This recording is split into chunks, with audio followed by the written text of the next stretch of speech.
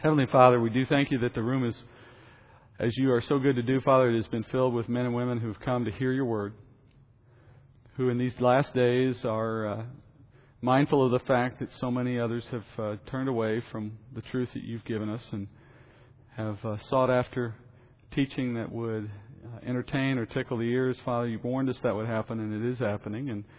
And yet, Father, we are mindful in this room of how important it is to hear the hard truth of the Word. The message that is filled with grace and mercy, but also the demands that holiness requires. And we know, Father, that you've given us your Word so that we may understand these things and be responsive to them. Thank you, Father, for the instruction that only you can provide through your Spirit. And tonight, Father, in your Word, give me the words that you would have me speak by your Spirit, and give those who hear, Father, a confidence that they hear from you. In Jesus' name I pray. Amen. We are in Acts 16. We're going to pick up where we left off in verse 16. Just to put you back in the moment in verse 16, we step back into a moment where you have Paul and Silas and Timothy and Luke, who's obviously there now writing these events, together. Paul having just confronted a slave girl who is indwelled by a demon. And I've actually backed us up a few verses from where we left off last week so that we can come back in at a better moment, right at the point where we hear about this slave girl. And then, of course, we'll move forward from there into what follows. So let's just remember the last three verses from last week, 16 through 18. I'll read those here now. It happened that as we were going to the place of prayer, a slave girl, having a spirit of divination, met us, who was bringing her masters much profit by fortune-telling. Following after Paul and us, she kept crying out, saying, "These men are bondservants of the Most High God, who are proclaiming to you the way of salvation." She continued doing this for many days. But Paul was greatly annoyed and turned and said to the Spirit, "I command you in the name of Jesus Christ to come out of her." And it came out at that very moment. Well, now last week when we looked at these verses, you remember we focused on why Paul tolerated the girl's outbursts at first, and then after a while seemed to change his mind, get annoyed at the girl, and then run the demon out of her. And we concluded that at some point the woman's yelling had stopped being an advantage to Paul's ministry, in the sense that what she was saying was true, and the fact that it was true would have been helpful to Paul if he's trying to gain an audience for the gospel. But after a while it changed. It became less of a help and more of a hindrance. And the way it became a hindrance was in the way it distracted from the message. At some point the crowds are self-sustaining. At some point the message has critical mass. And the Spirit is at work through the Word of God. And in that context, once you've reached that point, she's not only annoying in the simple sense that anyone who yells long enough makes you annoyed. But ask any first grade teacher, ask any parent of a toddler. But in the sense of how it impacts the message, it became a hindrance in that it was a competing message. It becomes almost a demonic marketing effort, which only complicates, in the minds of those who receive the message, it only complicates the question of, is this from God, or is this from the same source that the woman is drawing power from? Is it connected to her fortune-telling in some way? It becomes complicated. Paul doesn't want the truth of his word, of God's word that he delivers, to compete with the sensational proclamations or these sideshows. And nor would he have wanted the woman's demonic history as a fortune teller to become too closely associated with what he's preaching. So it's to his benefit at some point to say enough is enough and cast the woman out. So he acts to rescue her, delivering her from her predicament. But that's not the end of the affair. We'll go forward from there now in new material for the night, verse 19. But when her masters saw that their hope of profit was gone, they seized Paul and Silas and dragged them into the marketplace before the authorities. And when they had brought them to the chief magistrates, they said, "These men are throwing our city into confusion, being Jews, and are proclaiming customs which is not lawful for us to accept or to observe, being Romans." We'll pause just a moment now to look at what's developing here.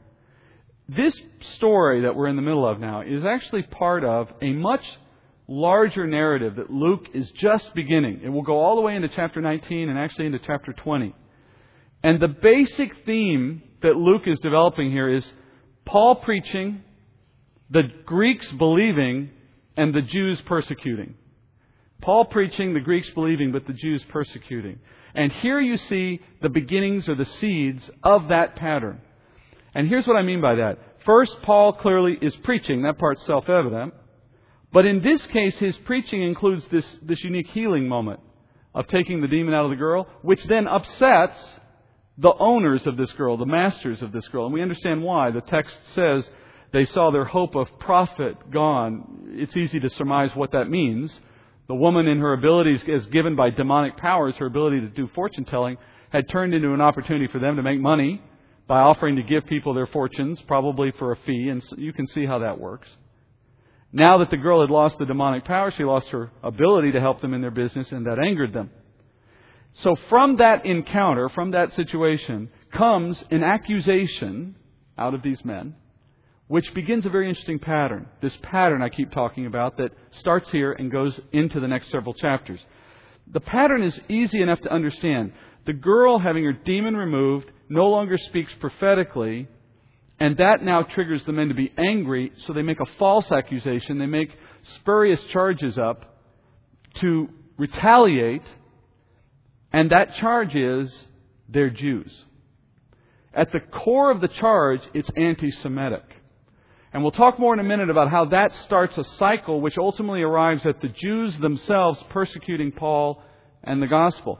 But before we do that, we know God has the power to direct demons. They're created beings. They're within His power like anything else in His creation.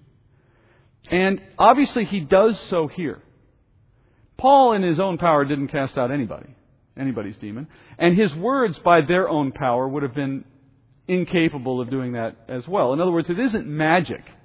It's not his incantation. It's not like he knew just the right words and the demon realm was required to observe his words. Self-evidently, what Paul did was put into practice, into words, what he must have felt the Spirit giving him, what he must have felt the Spirit directing, which would have been in keeping with God's own intentions. God was intent on casting out the demon. God was at work in the moment, communicating to Paul through the Spirit, this is my will. Paul acting in that moment through the Spirit to speak what he spoke. God bringing it all together as he pushes the demon out, as he commands the demon out. Based on Paul's actions alone, based on what Paul does in response to the Spirit and God's work through that, the spirit realm is moved against its own will, against its own desires. As the demons left, so do the woman's powers, which tells you that what she was doing all along was demonically derived. This event is a powerful reminder of at least two things, and I mention these in passing, I guess, but only because I think it's easy to skip this and not consider them. Let's take a moment to do that. First, the demon realm is real.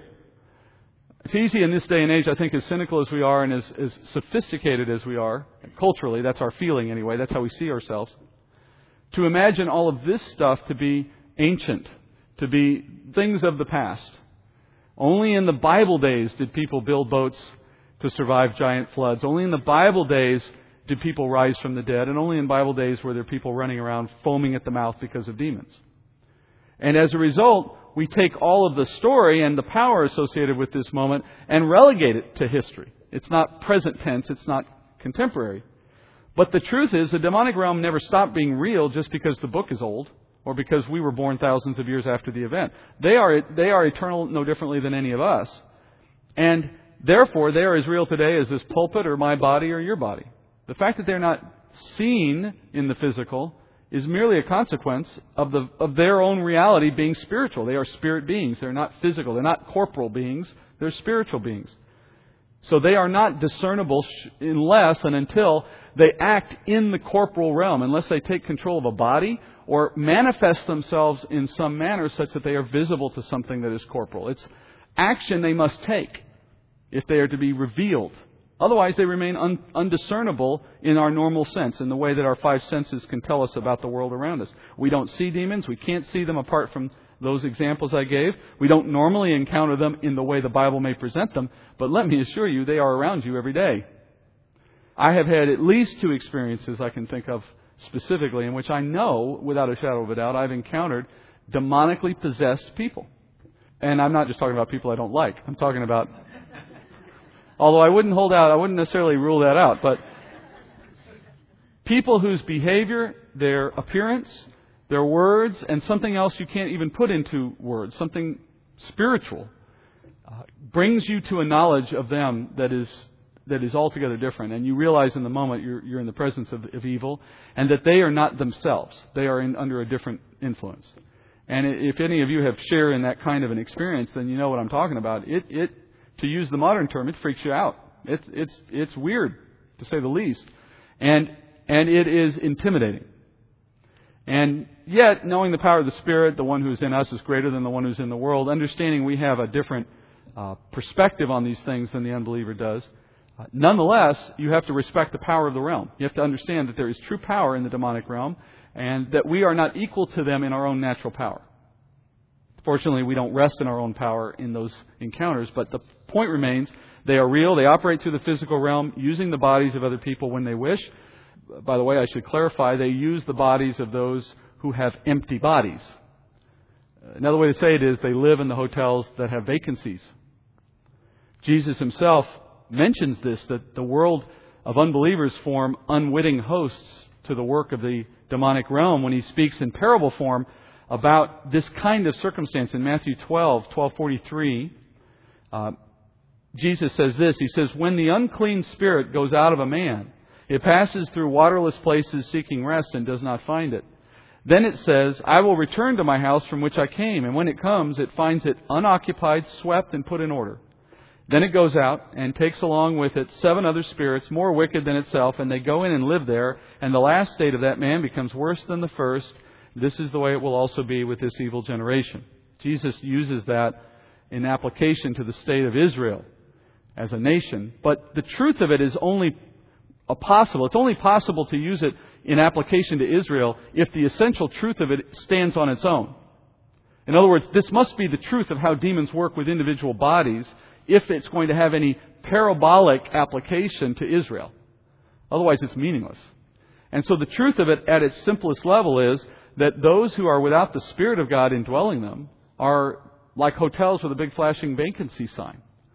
And as Jesus applies this example, he says if somebody were to have that demon cast out, their body left open and clean and swept, but yet unoccupied, he says, they're just a willing host for the next time the demon wants to come back, and maybe next time with more of his friends.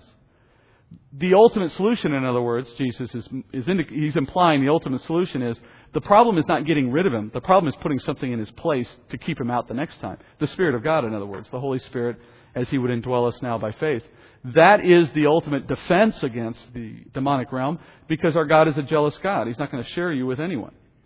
Once you have the Holy Spirit in there, you've got an occupied sign, and the Holy Spirit is going to keep that from happening to you.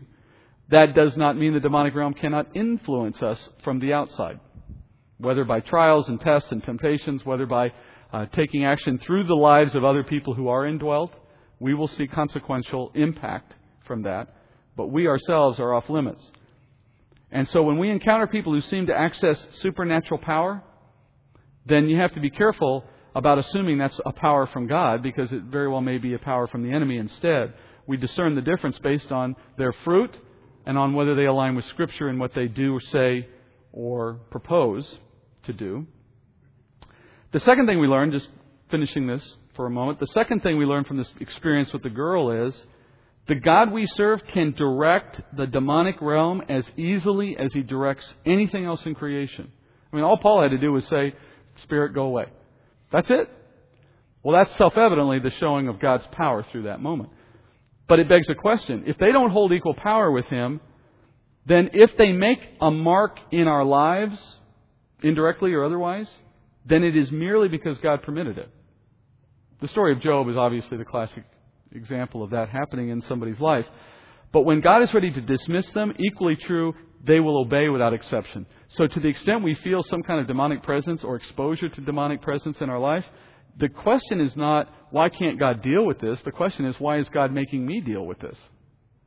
And that becomes a fundamental question of that can lead us to something we learn, something we can now make good use out of, as opposed to complaining about it. I remember after one night teaching at Castle Hills First Baptist Church in a series I did on sovereignty of God, which I felt very much a series that God was working through the Spirit to do something in my life, if no one else's. And We were having an end of the series dinner with a bunch of people who had attended. We had a large table at a restaurant. And toward the end of the meal, this young teenager, who I'd noticed sitting at another table for most of our meal, got up, came down and sat right next to me at our table, which is odd enough, right? And starts acting and talking in weird ways. And nobody could figure out why she sat down with us. Once she left, kind of after a while of talking, asking strange questions, not really interacting in a normal way, she just gets up and leaves. And everyone looked around and said, well, that was kind of weird. Who knew her? And nobody knew her. And so then it became really weird. We were all wondering, why did she sit at our table? Well, then I looked up a few minutes later, and she's standing near the cashier in this restaurant waiting for me to catch her eye. From that point, I couldn't hear her, but I could see her well enough I could read her lips. She made sure I could see what she was saying. She said something to the effect of, we know who you are, and we know what you're doing, or something to that effect. And that was the last I ever saw of her, but the look in her eye, I'll never forget it. And I'm convinced, and that was one encounter where the demonic realm was working through her to send a message, that they didn't like what I was saying. I took that as great encouragement. But it didn't feel like it in the moment. I didn't fear her as a person. She was just a teenage girl, you know. I mean, she might have hurt me, I guess. I don't know. But this is the reality of the Christian walk. I think it's interesting how few people in their walk, in my experience, can relate similar encounters, which means one of two things is true. Either they're already such a minimal threat to the enemy's cause that it's not worth his trouble, which is a problem in itself, or they're not recognizing the signs of the demonic realm in their own life. They're attributing it to natural causes, which is not the worst thing in the world. That's not like, I'm not saying that's a horrible thing not to recognize the enemy at work, but I do think it leaves us at a disadvantage. If we're not discerning of what the spirit realm does, then I think, as Paul says, we don't war against flesh and blood. If you understand where the real war is, you're in a better position to react properly in the face of those kinds of threats or temptations, to pray differently, to live differently, to be emboldened when you might have otherwise been intimidated. I think that's the difference for me, is understanding how to see those moments properly changes your reaction to them. You've been awoken to the truth of things that the rest of the world is dead to and ignorant of, and they can't see you the way you can see them. And that's the difference, the perceptual difference that comes with faith. So, in this case, the departure of the demon rendered the girl useless, so they attacked Paul and Silas. And back to what I said a minute ago, let's look at how this seeds a whole set of things that start here and go for several chapters. And you'll notice it in verse 20 and 21. They note that Paul and Silas are Jews. By the way, the reason why it's Paul and Silas and not Paul, Silas, Timothy, and Luke, Timothy and Luke are most likely Greek. We know Timothy had a Greek father. That's probably how he's being perceived. Luke is debated, but I believe he was not a Jew. So that would mean that they weren't being brought into this for that very reason. That would confirm the anti-Semitic source of the conflict. Their charge is, these gentlemen are teaching in such a way that they're throwing the city into confusion. Teaching things that are unlawful for Romans to do. Now, we get the sense from the text that these are trumped up accusations. But there may be a kernel of truth. The best lie in the world has a kernel of truth in the center of it, right? If the charges have any merit at all, it would be because it was illegal under Roman law for someone to persuade a Roman to change their religious practice away from emperor worship. So, in a sense, their charge could be true in that regard, but I don't think that's their motive. Honestly, I don't think they really care that someone's being persuaded to stop worshiping the emperor. What they care about is they lost their income. That becomes a convenient excuse now to bring the charge, and anti-Semitism is at the core. So the claim is, this is a Jewish problem. Hear that in their statement. Listen to it from that point of view. By pointedly noting Paul's Jewishness, the men are appealing to an anti-Semitic point of view. They are claiming that this is a problem of more than just the message or even the messenger. This is a Jewish problem. And they say this is a Jewish problem to stir that crowd in the city up against the Jews as a whole. Now, this accusation is so important now in the story that Luke's telling and where it goes next. It goes a long way to explaining the persecution that will now arrive out of the Jews. And here's why these are connected. Here's how you get from this moment to persecution from the Jews. First, remember that these are Hellenistic Jews, not Palestinian Jews. They're in the diaspora, which means, number one, Jews would not have likely objected to Paul's message all that much. They weren't terribly orthodox. They were fairly liberal. They were fairly open to different doctrines and views. They had already begun to incorporate a lot of the pagan views into their own practice of Judaism. So another kind of flavor of Judaism, not worth getting upset over. Not like the Palestinian Jews, not like the Jews in Jerusalem. And if you want proof of that, just think about what Paul's encountered so far as he's moved through the diaspora. He's seen very little Jewish persecution to this point. Some Jews have received the message. Most have ignored it. A few Jews have been upset at times. We saw some of that in his first missionary journey. But generally, there was no organized opposition and very little real opposition along the road. Now we have the seeds, though, for organized Jewish persecution. Because the Jewish religion was the only religion in the Roman Empire that was exempt from the requirement to worship the emperor. Everywhere else Rome went, throughout the world, as they conquered civilization after civilization, one of the things they required was that local population they conquered alter their religious practice from whatever it had been to worship of the emperor. The only exception they'd ever made in their entire history was with the Jewish people, because the Romans had discovered the Jews were largely unrulable if they were prevented from worshiping according to their law. They were so zealous they would rather die fighting the Romans than change their religion. Whereas most cultures, I already got 50 gods. I'll take a 51st if you want me to, as it keeps me alive. I don't care that much, right? There was an easy transition into Roman religious practice. So they had a compromise with the Jews to keep the peace. Rome made this exception. You can keep worshiping under your law. You just got to obey our laws on top of it all. That was a delicate balance, as you can probably imagine. Over the course of the decades since Rome came in and took over Palestine, you have the Romans who didn't want their generosity to become excuse for the Jews to disrupt the peace and then mock their authority. So there was a little bit of concern on their side. And on the other hand, you got the Jewish zealots and Jewish Pharisees that had the role of ruling these people, who didn't want their own people to ruin a good thing, to become troublemakers, antagonize the Roman authorities, and risk that special status. So this is exactly what happens, by the way, anytime a religious institution marries itself to the government. Now the interests of that union trump the purity of doctrine and religious practice. We'll make compromises as much as necessary to hold on to a status that serves the purposes of the leadership, of those in authority. So it created this very interesting bind between the Jewish authorities and Rome. But there is a spiritual dimension here. The enemy is warring against God's people from the beginning. It's still going on today. And through these backdoor methods, he continues to find ways to undermine Jewish practice. So that's the backdrop. So with that cultural backdrop, jump now back into the story. You have Paul and Silas. Paul and Silas preaching a new religious outlook. We understand how Christianity takes what God gave through the law and through the prophets and fulfills it and extends it forward into God's plan. Not to replace Israel, but to take the message of Israel's promises and deliver them to a Gentile audience for a time. That's Paul and Silas' message.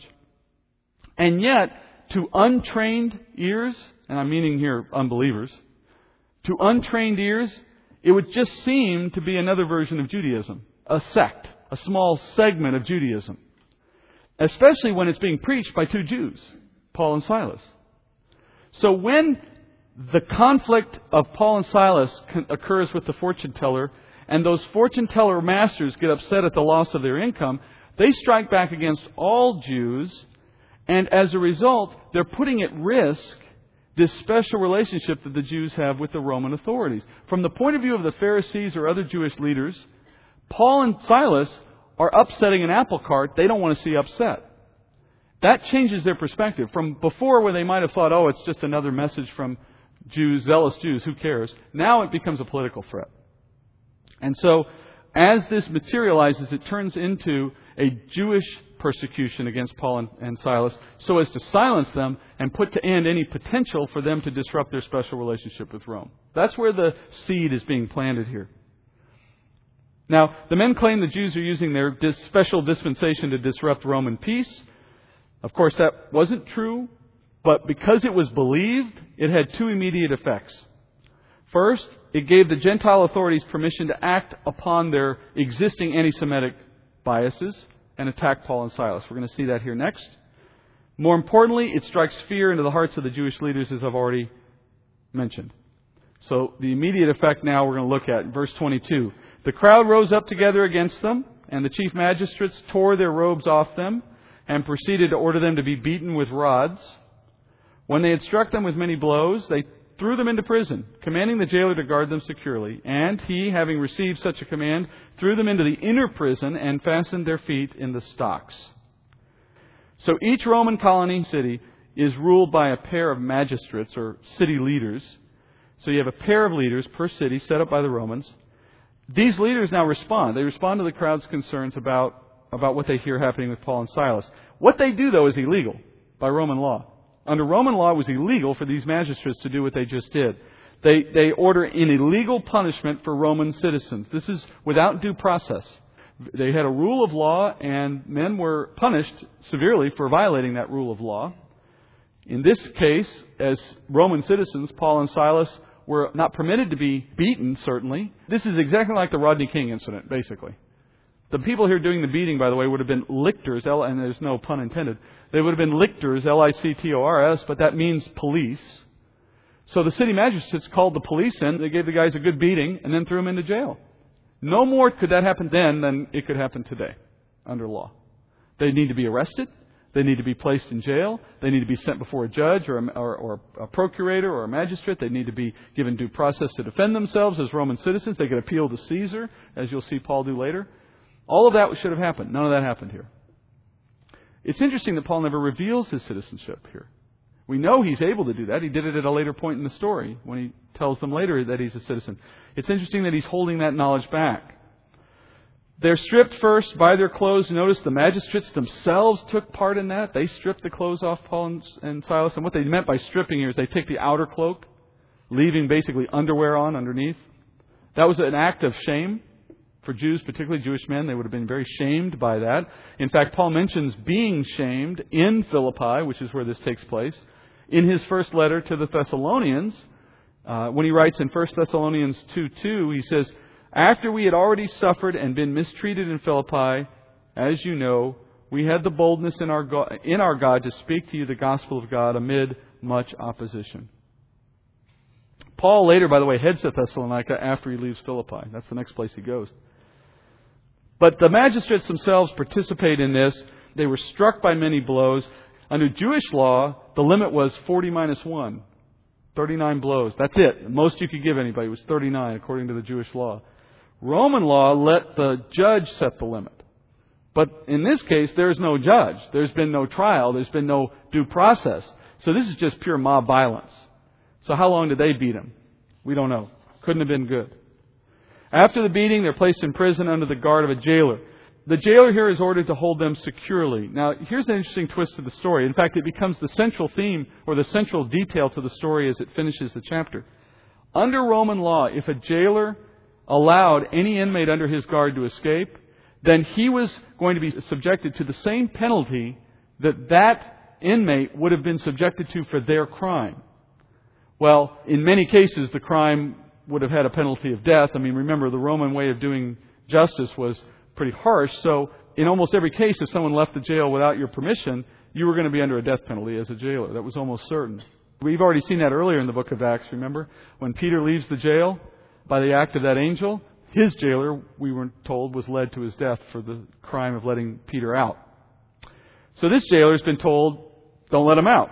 So to be sure that they didn't escape, he puts them in the inner prison. Now, what you have to imagine is a small building in which there are rooms on the outside of the building that comprise the normal jail cells. They have windows, perhaps small ones, to let some light in. But at the very center of this building, you have a room, because it's in the center, that is literally without any light or air coming in whatsoever. When the door is closed, except for maybe a little air under the door if it's close, if there's a gap at all, it is a completely dark box. That's where they've been placed. No light, no air, nothing at the center of this building. And to top it all off, they're put in stocks. And there's several ways Roman prisons did this, but based on the way it's described here, it was just their feet. So you've seen this maybe in Williamsburg, or you've seen this in other places where they have relic of days have gone by, where they have the wooden stocks you put your feet through and they lock your feet in there. But keep in mind, these guys have just gone through a very painful beating. They can't stand. They've got to sit on their rears or lie on their backs, which is probably where they've been beaten. They have no way to relieve them the pressure. I mean, they're locked in position. This is a tremendously uncomfortable situation. Verse 25. But about midnight, Paul and Silas were praying and singing hymns of praise to God, and the prisoners were listening to them. And suddenly there came a great earthquake, so that the foundations of the prison house were shaken, and immediately all the doors were opened, and everyone's chains were unfastened. The men endure this situation for some few hours, we're told, and then the Lord shakes things up, so to speak. Before we look at the earthquake, we can't help but marvel here at how Paul and Silas are spending their time, though, can we? And that's often what we think most about. People tell this story or tell this account out of Scripture, and they usually focus on this point. Remembering that Paul's in Philippi, and we know the letter that he wrote to the Philippians later, we call it the letter of joy, because of the theme of that letter is built on being content under any circumstances, finding joy under any circumstances, always looking forward to your eternal reward, not focused on your here and now. And, they knew his story. He's writing about this kind of a perspective, having lived the moment that he lived in the jail in Philippi. Very interesting connection. They're praying and they're singing in a very loud way so that all those in the prison can hear. Now, isn't it interesting that their position in the inner room, in the center of this building, puts them in the perfect place so that what they say and do is heard equally by everyone else in the building. They're on center stage, as God has planned it. Now, these were not the kind of sounds other prisoners would have expected to hear coming from the center room in that prison. No one wanted to be in the center room. Going into the center room was a bad thing. In fact, when they were probably being led into that room, you can bet the other prisoners are all sitting in their cells thinking, gosh, I'm glad I'm not those guys. They're going to be miserable. Instead, soon after they enter the room, a church service breaks out in the middle of their little room. And soon, what these men hear changes their life and the life of one other man. A strong, sudden earthquake strikes the prison. Now, by the nature of the circumstances and the timing of it and all of that follows from it, it's clear enough that this event is supernatural in origin and in its purpose, though I want to note the text never says that. You're left to conclude that based on the circumstances. I find that to be very interesting and notable in this sense. Your life is filled with moments that are timed by God, purposed by God, lead to certain outcomes of His desire in our life. And though they're not as dramatic as this in all cases, though maybe a few have been, maybe we've had circumstances that are dramatic, nonetheless, they're all equally from God. The difference between those who understand God at work in their life and those who don't, it's discernment, not a difference driven by God's presence. He's not unequally present among His people. But when I look around my life and I see things happen in my life, I can choose to decide, am I watching God at work? And if I am, let me try to make sense of it from that perspective. Or I can look at my circumstances and say, I'm having a bad day. Or my life's in the dumps. Or why am I so unlucky? It's all a matter of whether or not I'm coming to the text of my life and looking at it from that point of view. We naturally come to the Bible and say, ooh, God made an earthquake because it's in the Bible. But if I had written a letter to someone and said I was in Haiti and I was doing this and this, and then an earthquake happened and this, unless you're thinking about things in a biblically founded way, you might be tempted to think, what horrible luck, your vacation in Haiti was ruined. Whatever your circumstances. I mean, the point is the same. Knowing that it's always God at work in those moments, the question just has to come to your lips. What is He doing here? What's the purpose in this? The difference between someone who seems to rise above their circumstances and the one who, for lack of a better term, wallows in it, is perspective. And I don't mean in the Vincent Peale sense of, turn lemons to lemonade. It's in the biblical sense of God brings trials for a reason. Tests are here for my own benefit, spiritual development, and so on. There's something in this to His glory, and I'm supposed to figure that out. Or miss it, and then just be miserable. Because I couldn't give it, because I didn't have time or interest in understanding God's Word. The problem is you miss it once, He'll give you a second chance, trust me. The event itself is entirely natural, meaning earthquakes are natural events.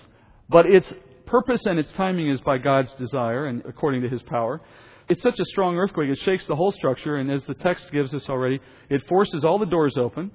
Verse 26, everyone's chains were unfastened.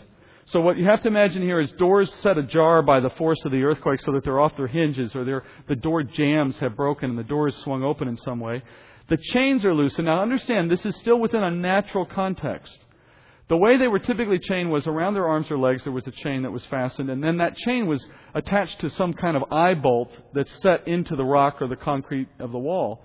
If the wall has been broken up by the force of the earthquake, then that chain is loosened from the wall. That's the most likely interpretation in light of the fact that this is being described in natural terms. There's no angel. There's nothing supernaturally evident in the text. So the best way to conclude how these circumstances happened is to see it naturally. So God at work, but yet natural circumstances. So you got a bunch of guys now who are freed from the wall and with doors open in a Roman prison. And under any other circumstances, every prisoner would have run out of that prison while they had the chance. Unless, of course, they perceived that the source of the earthquake was supernatural and was somehow connected to or attributed to the worship activities of those two strange guys in the center of the prison. I mean, think about the coincidence of it. Two guys singing and praising God in the middle of this prison, which is in itself unusual. And while they're doing that, this huge earthquake, and gee, look, every single one of us has had our door opened and our chains knocked off the wall. What are the odds? I mean, you don't have to be a genius to say to yourself, this isn't just normal. Something's different about this. In which case, what would they do? What's the logical thing to do under those circumstances? In light of those circumstances, I think it turns it around. You go to those guys, you try to figure out what kind of power do they have? Who are these people? In a pagan culture, in a culture in which gods are perceived to walk among men routinely, Zeus, Apollos, now maybe they're in the presence of gods. I'm not suggesting they know who the true God is yet. All I surmise is they're attracted to know more about these two guys who seem to have the power to cause earthquakes. So here you have men attracted to the kind of power that might accomplish some wonders and therefore unable to leave or unwilling to leave. Look in verse 27. When the jailer awoke and saw the prison doors opened, he drew his sword and was about to kill himself, supposing the prisoners had escaped. But Paul cried out with a loud voice, saying, "Do not harm yourself, for we are all here." And the jailer, he called for lights and rushed in.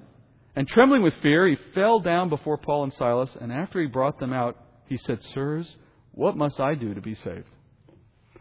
Now let's understand what he's really saying and what's going on here. Because it's not immediate. The term saved triggers a lot of thinking in our Western mind and in our modern culture that's not altogether proper here. You have to think a little bit about what's going on. At the earthquake, the jailer awakes. That's sensible. We would expect that. We note something, though, in that fact alone. He was not awake, which would imply he was not hearing Paul and Silas in their activities. Not like the rest of the jail would have heard it. He heard nothing until the earthquake. So he surveys the damage. He learns that all the doors are opened.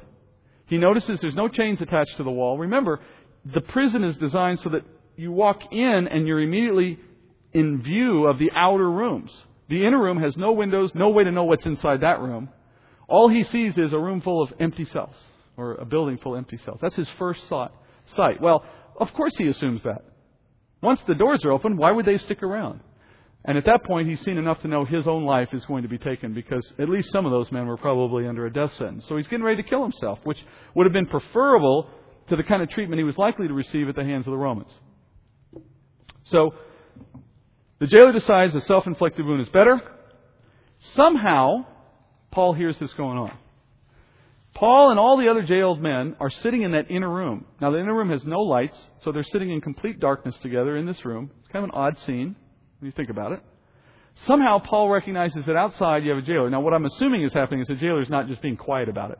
He's probably narrating his own circumstances, like some people do when they get in a situation that's stressful. And Paul recognizes here's an opportunity. So Paul knows something the jailer doesn't know. The cells are empty, but the prisoners hadn't left the prison. And they moved deeper, in fact, into the prison, into the inner room with Paul and Silas. Having been a captive audience to all of what Paul and Silas did in their prayer time and their singing time, they are presumably drawn to the gospel at this point, or at the very least to Paul and Silas as men. What a great example, by the way, of Romans 8:28. What a perfect example. God turns all things to good for those who love Him. What a great example of that. Paul calls the jailer over. Now, there's about 20 things in Scripture, 20 moments in Scripture I wish I had a picture of. This is one of them, actually. I want to see this guy's face when he opens the door and asks for a light. And it's a dark room, right? And he's got this light, and it's almost like an Indiana Jones movie. He's just moving the light across the faces of all these men. They're all here. They're all here in this room. Why did you come into this room of all places? Why would you even leave your cell? Why would you even be in this building? I mean, what is on his face had to have this stunned look of, I can't make sense of this in the moment. What does this mean? To me, this would have been just one of those things I would have loved to have seen in person. They've been set free en masse in a way that would have made it difficult for anyone to find them. They had very little reason to think they'd be recaptured, but they're sitting with Paul. Now remember something here about Roman prisons.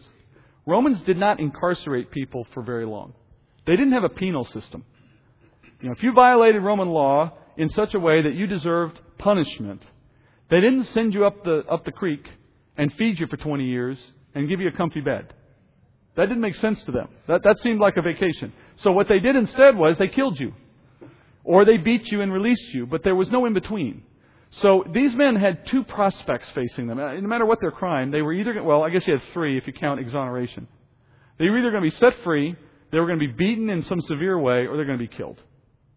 There's no prospect for a better outcome. And unless they're convinced they're innocent and are going to be found innocent, then any reason to get out of that prison was a good reason. And yet, they're sitting in the jail. They're essentially committing suicide, at least some of them are, by their willingness to remain behind. So what does the jailer think when he sees this scene? I just don't think there's a word for it. In fact, the scene is so striking, so unexpected, that he falls down before Paul and Silas and asks probably the most important question anyone can ask. He says, how can I be saved? But what does he mean? And what is his motivation to do that? Consider that had Paul and Silas left the prison, then the rest of the prisoners would certainly have followed them. True enough? I mean, after all, they followed them into the inner room. I'm sure if they had walked out, they'd been just as happy to follow them if they left the building, right? And the jailer, I'm giving the guy some credit. And here's what I mean by that. If the jailer has surmised what's happened, he knows that the earthquakes happened. And he knows the jail is open, so these guys could have left. And then he walks to an inner room where he finds all of these men with Paul and Silas. Now that door had to have been opened for them to get in. So the men in the prison had to go open the door. And instead of opening the door to let these guys out, they opened the door to let themselves in. That immediately tells you something. What it tells you is Paul and Silas are important.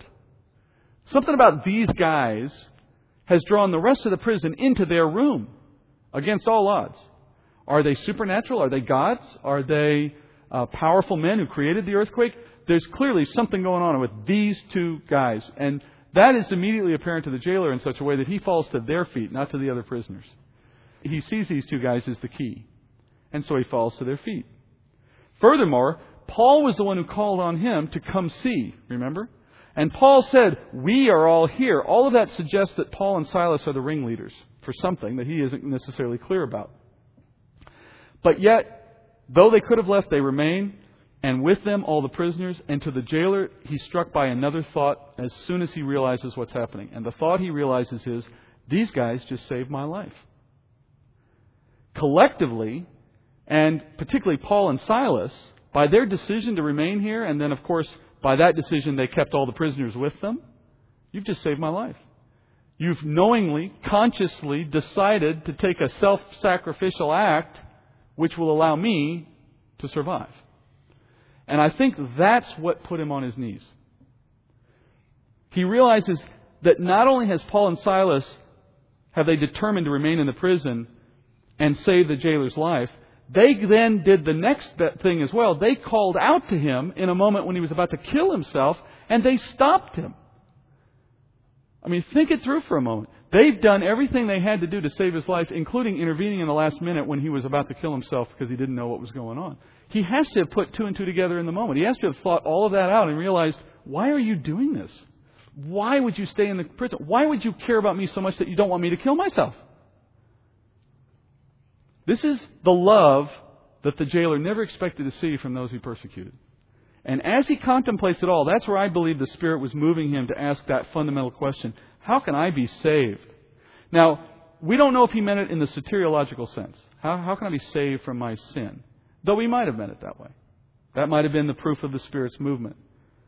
He also may have meant, how can I be saved from the punishment of my superiors over all that's happened in this jail? But at the end of the day, it doesn't matter. Because no matter what he meant, Paul gave him the right answer. Sometimes that's the best technique, by the way, in evangelistic ministry. If somebody says, I need you to help me, I'm dying and I have very little to eat.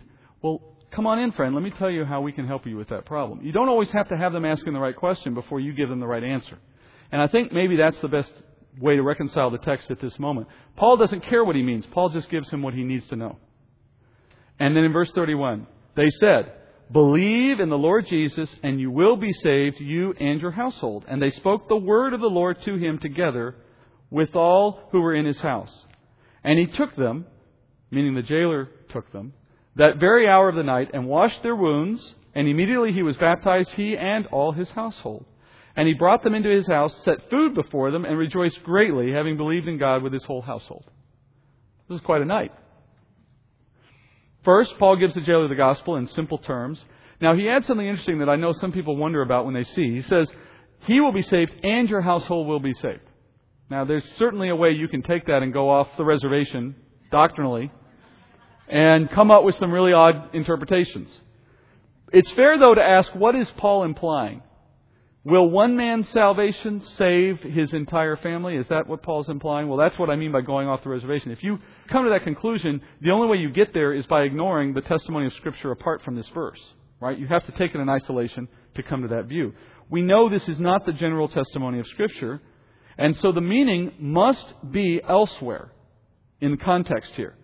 The likely explanation is Paul had foreknowledge or insight as given by the Spirit to conclude that God intended to work through this man and into the rest of his family through this experience. Paul knew what God was prepared to do. He wasn't proclaiming it in such a way that he expected God to do what he wanted. He was proclaiming it prophetically, understanding what God already intended to do. He was essentially speaking prophetically about God's plan for this family. By the way, we cannot ourselves give equal assurance to other people concerning their families unless we, like Paul, have received a similar kind of insight. So we can't generalize it. Then later we hear Paul and Silas speak the Word of God in conjunction with the call to believe. And this is just as Paul himself wrote later, that faith comes by hearing, but hearing by the Word of Christ. The man believes, and then as a result, notice the first thing he does, he changes from being their jailer to their nurse. He washes their wounds as a response. And then they baptize him. Can you imagine the emotional roller coaster? A man who was inflicting their wounds through the stocks and through his own behavior as jailer is now changed by words, by the words of the gospel, into the man who feels compassion for those same wounds and is now treating them. In a span of hours, he goes from the man inflicting, at least to some degree, to the man repairing. I mean, that's a change you don't see apart from the work of the Spirit. Can you imagine what it must have been like to receive the gospel from the very men that you had just earlier been persecuting? How much would you have felt beholden to them in light of how you had been treating them?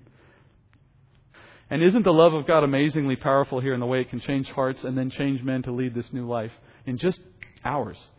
Verse 35. Now when day came, the chief magistrate sent their policemen, saying, release those men. Now notice, not when the day, like daylight came, but not like when a future day came, but when daylight came, the next day, when day came, the chief magistrate sent their policemen, saying, release those men. And the jailer reported these words to Paul, saying, the chief magistrates have sent to release you. Therefore, come out now and go in peace. But Peter said to them, Paul said to them, they have beaten us in public without trial, men who are Romans, and have thrown us into prison. And now, are they saying, send us away secretly? No, indeed. But let them come themselves and bring us out. I love Paul, by the way. The policemen reported these words to the chief magistrates. They were afraid when they heard that they were Romans, and they came and appealed to them. And when they had brought them out, they kept begging them to leave the city. They went out of the prison and entered the house of Lydia. And when they saw the brethren, they encouraged them and departed. This is the night after the rejoicing. Paul and Silas, the rest of the prisoners, they all returned to their cells. This means that the prisoners, and let's presume for a moment that some or many of them had a true conversion through that experience, but however many, they voluntarily went back to their cells. For the sake of the jailer, we must assume, among other reasons perhaps, which would have meant some of them would have been led to their deaths for their willingness to remain in a prison. And yet God asked them to remain in the prison, to go to their deaths, so that the jailer could be brought to the point of his own salvation. Just as Paul himself later goes to his death. Christians are often required, and not just in the early church, but throughout the history of the church, to go to death for the sake of the spread of the gospel. It's a fundamental tenet of faith that persecution will follow those who believe, to varying degrees, but sometimes to the ultimate degree. And here are men who, in the span of a few hours, come to know the Lord through Paul and Silas, some of them at least we have to assume, and then in the next moment realize, well, now the first call of your newfound walk in Christ is to go back in that cell and prepare for death. Much like a thief on a cross, we remember, right? We may be asked to do the same thing one day for the glory of God, but that's in His hands. At this point, at the next day, it's determined Paul and Silas are to be set free. Magistrates obviously just wanted to teach them a lesson, so they send the police to set them free. These are the same men who probably beat them. And then the jailer tells Paul he's free, thinking, hey, good news. And then Paul drops the news that he's a Roman citizen. And he indignantly says, what are you going to do, beat me and imprison me unjustly and then just expect me to walk away secretly and let you off the hook? Paul's quite bold here, obviously, but he was within his rights. He was totally within his rights. A crime had been committed against him, and he demanded justice. So when the policemen hear this, they know that's a problem. They run back to the magistrates. They tell them they know how much they're in trouble. Now the situation is completely opposite. It's a complete reversal of the circumstances. They have Paul now in charge of them, so to speak. They go asking Paul for forgiveness and for mercy because they would get a serious penalty. So they now ask Paul, please leave the city. What they're really saying is, please don't tell anyone that we've done this to you. And you're the evidence I've done it, so would you please leave before anybody finds out? Paul himself doesn't seem very interested in leaving. I think ultimately it plays to his advantage to put them in a position of dependence on him and vulnerability. But sometimes it's best to hold your cards and play them at the right moment, right? I want to show you how this chapter comes together because it's an interesting thing. Luke does this, by the way, a lot in his gospel. If you study the Luke gospel with me, then you know how he does this so often. He selectively attends to certain facts in the life of a person. He doesn't narrate every day of their life, right? It's not a diary. So the question then is, why does he choose certain things to highlight in the text? Here you have, in the course of this chapter, a Jewish businesswoman, Lydia, a woman who deals with fine, expensive fabrics, a business owner, someone who is probably of fairly high means, a wealthy woman, presumably. Her name begins the chapter, and you interestingly note she ends the chapter. Then you go from her in this story of the chapter to a slave girl, possessed by a demon, exploited by unscrupulous men. Probably the lowest station in Roman society, a slave girl. So you have a woman at the very top of the economic ladder. You have a girl that represents the very bottom of the economic ladder in that society. And finally, in between, you have a representative of the Roman state, a decidedly Greek middle-class member of society. Paul enters Europe for the first time, and in his first exposure to Europe, he brings the gospel to all levels of society, to all three. He exposes the gospel. But in each case, through a means that is clearly supernatural in the way God is bringing those three people into his life and dealing with them in the way the gospel is being delivered. And in the course of those exposures, he sows the seeds for Jewish descent that continue to follow him. But you see in the way Luke has selectively picked out these stories, a great example of how, in the way we saw earlier, Paul reaching different walks of life, different cultures. Now he's reaching all levels of society. We know he's going to preach before the highest levels of Roman authority, and he's going to be accepted by the poorest of the poor. This is Luke's attempt to reflect just how high, wide, broadly God is sending the gospel out and how it's being received. Let's pray. Heavenly Father, we thank you, Father, that no matter what station in life we have been given, that you saw fit at a point in time to deliver the truth of the gospel to us. As you say through your word, we were those who were not mighty, not noble-minded, and not men and women of privilege. But in many ways, Father, we were the weak and those who were not noble. And Father, that is why you chose to bring the gospel to us, because it glorifies your name all the more. And we praise you and thank you, Father, and desiring, Father, to serve you all the more for knowing the grace that you've given us. And we ask, Father, that the study we're embarked upon here in Acts will continue, that you bring us back in a couple weeks and let us move steadily through it. I pray, Father, that what we've learned so far would be useful in the way you call us to serve you in many different ways, and that we would be a light in this world. And so bring us back, Father, according to your will. In Jesus' name I pray. Amen.